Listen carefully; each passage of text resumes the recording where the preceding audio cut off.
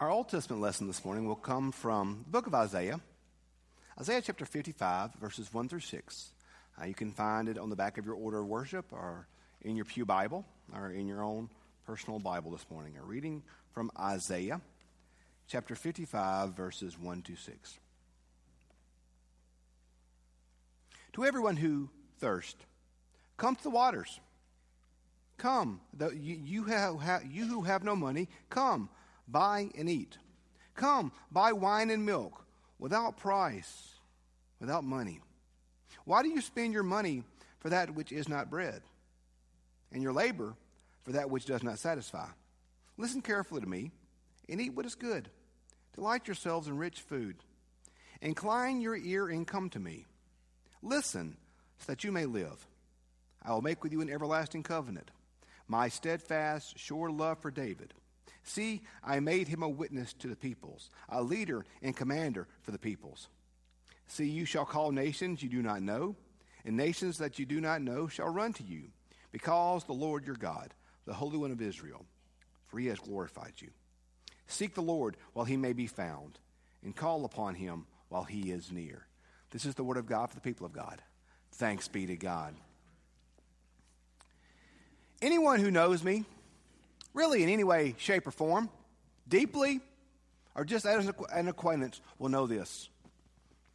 I'm weird. I just got an email from my wife on that one. Yeah, I am. I was actually dropped in my head as a small child. It makes things make sense when you think about it. But no, I'm just weird, y'all. I am, and I own it. I'm an unusual fella. I have just tastes that are just completely varied. What I like is just, it's hard to pin down. I love football. I don't know why. I played for a school that have won 4 games my entire life from 7th grade to my senior year. I love football. And then, to make it worse, I'm an Ole Miss fan. And we all know that's not an easy life. But I just love football. I actually prefer watching games where I don't have a rooting interest, so that way I can sit back and actually watch the teams play. I just like watching football. But I also like science fiction and mess like that.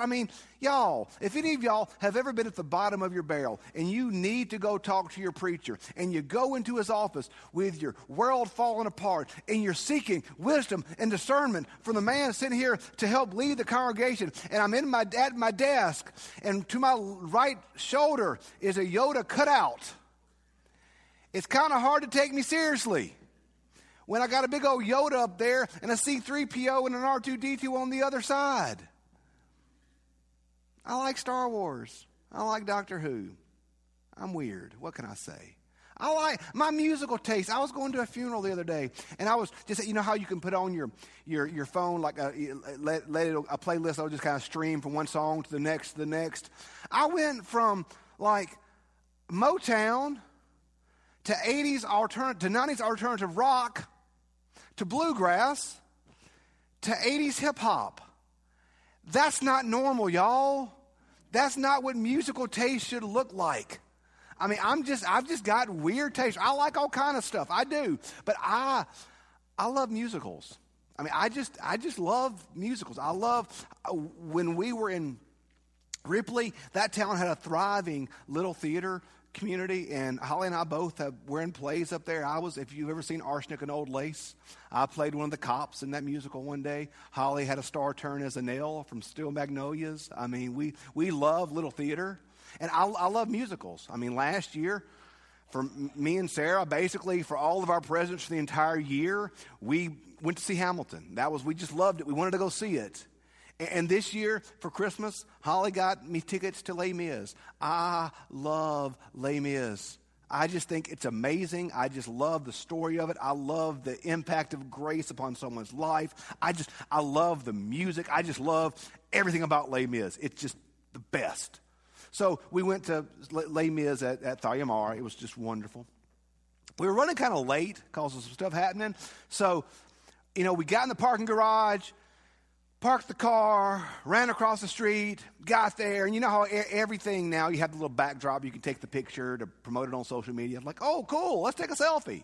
So I'm going to take a selfie. And I reach in my pocket.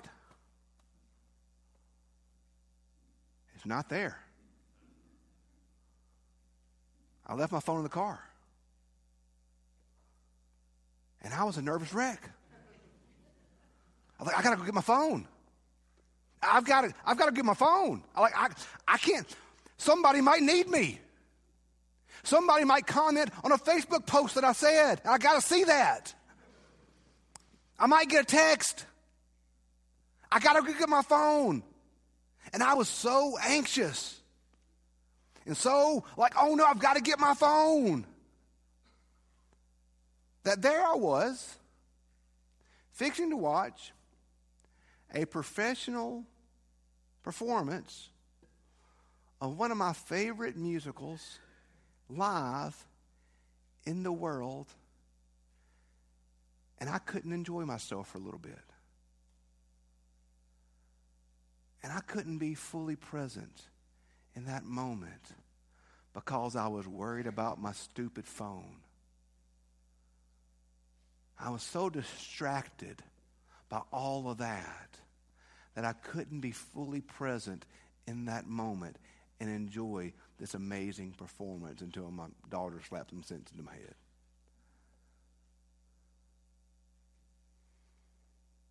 Let me ask you two questions this morning. How many of us are too busy right now? How many of us are too distracted that we feel overwhelmed and exhausted because we're so stinking busy? Okay, that's question one. I think we all are going to answer yeah. Okay, question two. How many of us are exhausted and stressed and worried over things that we actually have to be doing? So many of these things that are so stressful and so worrisome in our life are things that we don't even have to be doing, and frankly, are things that we don't even like to do. But we do them anyway. Because what will our neighbors think? What will our coworkers think? You know, we live in Madison, y'all. And our greatest status symbol in Madison is how busy we are. Oh, did I say that out loud? We're so busy. And we're so exhausted. And we're so tired. And we're not happy. We would do anything in the world to not be so busy. And the reality is that we have done it to ourselves. Because all the busyness and all the stress and all the worry, at the end of the day, does it even make us happy? Are we even truly satisfied by the lives that we are living? But what will our parents think, or what will our kids think, or what will the neighbors think, or what will the coworkers think, or what will all these people think if we don't do like everybody else does? What will they think? Oh my gosh. I was talking with a friend of mine the other day about church attendance. And every quantifiable marker, church attendance is going down. I mean, across the denominations, across everything, church attendance is going down. And a lot of preachers have a theory. Think about our lives. Monday through Friday, we never stop. Particularly for young families. Homework and schoolwork and jobs and business and meetings and stuff and stuff and stuff and stuff and stuff and stuff and stuff and stuff. So we get to Friday, and we haven't done anything we want to do the entire week, so we try to cram all of our activities and all of our stuff into 2 days, Friday and Saturday. So thus, on Saturday, we're at the ball field at 7:30, or we're at the dance till 10 o'clock that night, and then we try to cram in some movies and some fun and some activities. Then we sleep in on Sunday because it's the only day we have to sleep in on, and then we hit the ground running on Sundays. And then we're busy on Sunday, and by the time we get to Sunday night, we are exhausted. And then we start over on Monday morning and we do the same thing the next week. We go and we go and we go and we go and we go and we go and we never breathe and we are miserable because we're so tired. I think that's why we're all grumpy and angry all the time, because we're exhausted. I know I'm grumpy when I'm tired, and I'm grumpy a lot because I'm always tired. So yeah, there's some stuff we got to do. I got to write a sermon because if y'all come to church on Sunday and I twiddle my thumb the whole time and we get out early, well, I guess that's a win. But there's some stuff we got to do. But think about your life. How much of the stuff that you're doing that exhausts you do you actually have to do? How much of the stuff that you do that exhausts you actually satisfies you?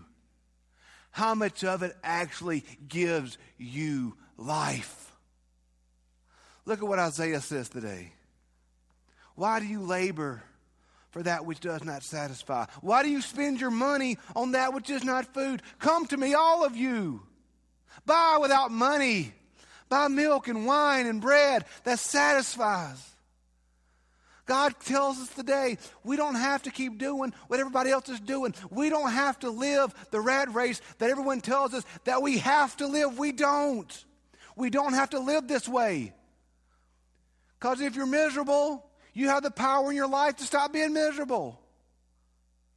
I heard a story one day about our schedules.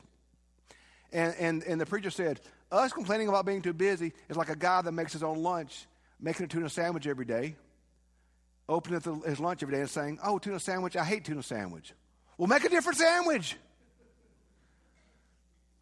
We are empowered to live our lives. There's some stuff we can't control. Yes, we have activities. Yes, we have work. Yes, we have family. But we don't have to run ourselves ragged because everyone says we do, because we live here. We are allowed to breathe. God says, come, rest, find life. So what's the answer? The hymn we sang on the preparation, the hymn of preparation was an old Shaker hymn, Simple Gifts. I love that song so much. By the way, there's a beautiful version of Yo-Yo Ma playing the cello and Alison Krauss singing it on YouTube. Watch it later. The angels in heaven are going to sound like Alison Krauss. 'Tis a gift to be simple. 'Tis a gift to be free. How many of us feel free this morning? How many of us are drowning this morning? Exhausted this morning? We don't have to live like this, y'all. We don't. We can simplify. We can find out what it is in our life that actually gives us life and orient ourselves around that. How many of us have too much stuff? Y'all, think about how much stuff we have. I spent time yesterday just going through my closet, throwing away shirts that were 10 years old that I've kept because I'm stupid. How many of us have too much stuff that's weighing us down, that doesn't make us happy, that does not satisfy, that does not give us life? We were not called to live like this. We weren't. We were called to live free. That hymn, Simple Gifts, Shaker hymn. Shakers are the first cousin of the Amish. We're all like, oh, those Amish. They're so silly and so quaint with their funny hats and beards and donkeys. You know, the Amish don't allow technology in their homes. We're like, that's ridiculous. How do they live without Facebook and YouTube? My goodness.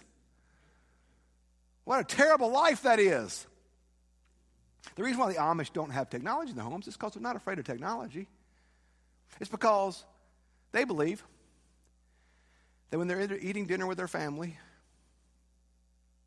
they shouldn't have to answer the telephone or have technology intrude upon that time together. They believe that the stuff of this world should not be intruding upon that which is more important. Maybe they're not the crazy ones. Maybe we are. Because we've allowed so much in this life to crowd upon that which is important, to crowd upon that which is good, to crowd upon that which is life-giving. 'Tis a gift to be simple. 'Tis a gift to be free. We are so busy and so tired that we can't breathe.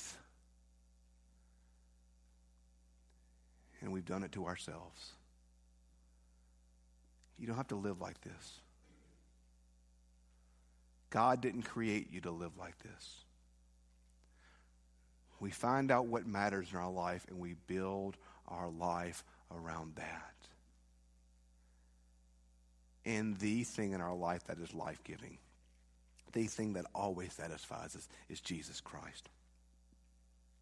When we build our life around that simple gift of faith in Christ, everything else finds its place. Everything else makes sense. Everything else matters. Everything else finds its natural rhythm. We were not made to live exhausted, y'all. We weren't. God did not create us for that. He created us to live free in His grace. We don't have to keep doing like we're doing. But we've got to make decisions. Will we live for the approval of our communities? Will we live the schedule that everybody says we have to have? Will we live exhausted? Or will we build our life around that which is life-giving? Come, buy bread, buy milk. Why do you labor for that which does not satisfy? There's a better way, y'all. There's a better way. And by the way, the church doesn't always help. We're good at making you busy too. That's what my sabbatical taught me last summer, was I realized how busy I was for Jesus that I forgot to love Him. And I was mistaking my busyness for the Lord for my walk with the Lord. It is a gift to be simple. It is a gift to be free. Yeah. Because life's found there. We're so busy. We've done it to ourselves. May God grant us the grace to find in our life what is truly life-giving, what truly matters, and then build our life around Him and build our life around that. Because the world can never truly satisfy. Our schedules can never truly satisfy. Our busyness can never truly satisfy. But Jesus Christ and His grace can always satisfy. Find in your life that thing that makes you happy, that gives you life, that gives you purpose, that gives you joy, that gives you His grace, and pursue that with the passion that we pursue everything else. Turning, or turn round right. Today, may we turn round right.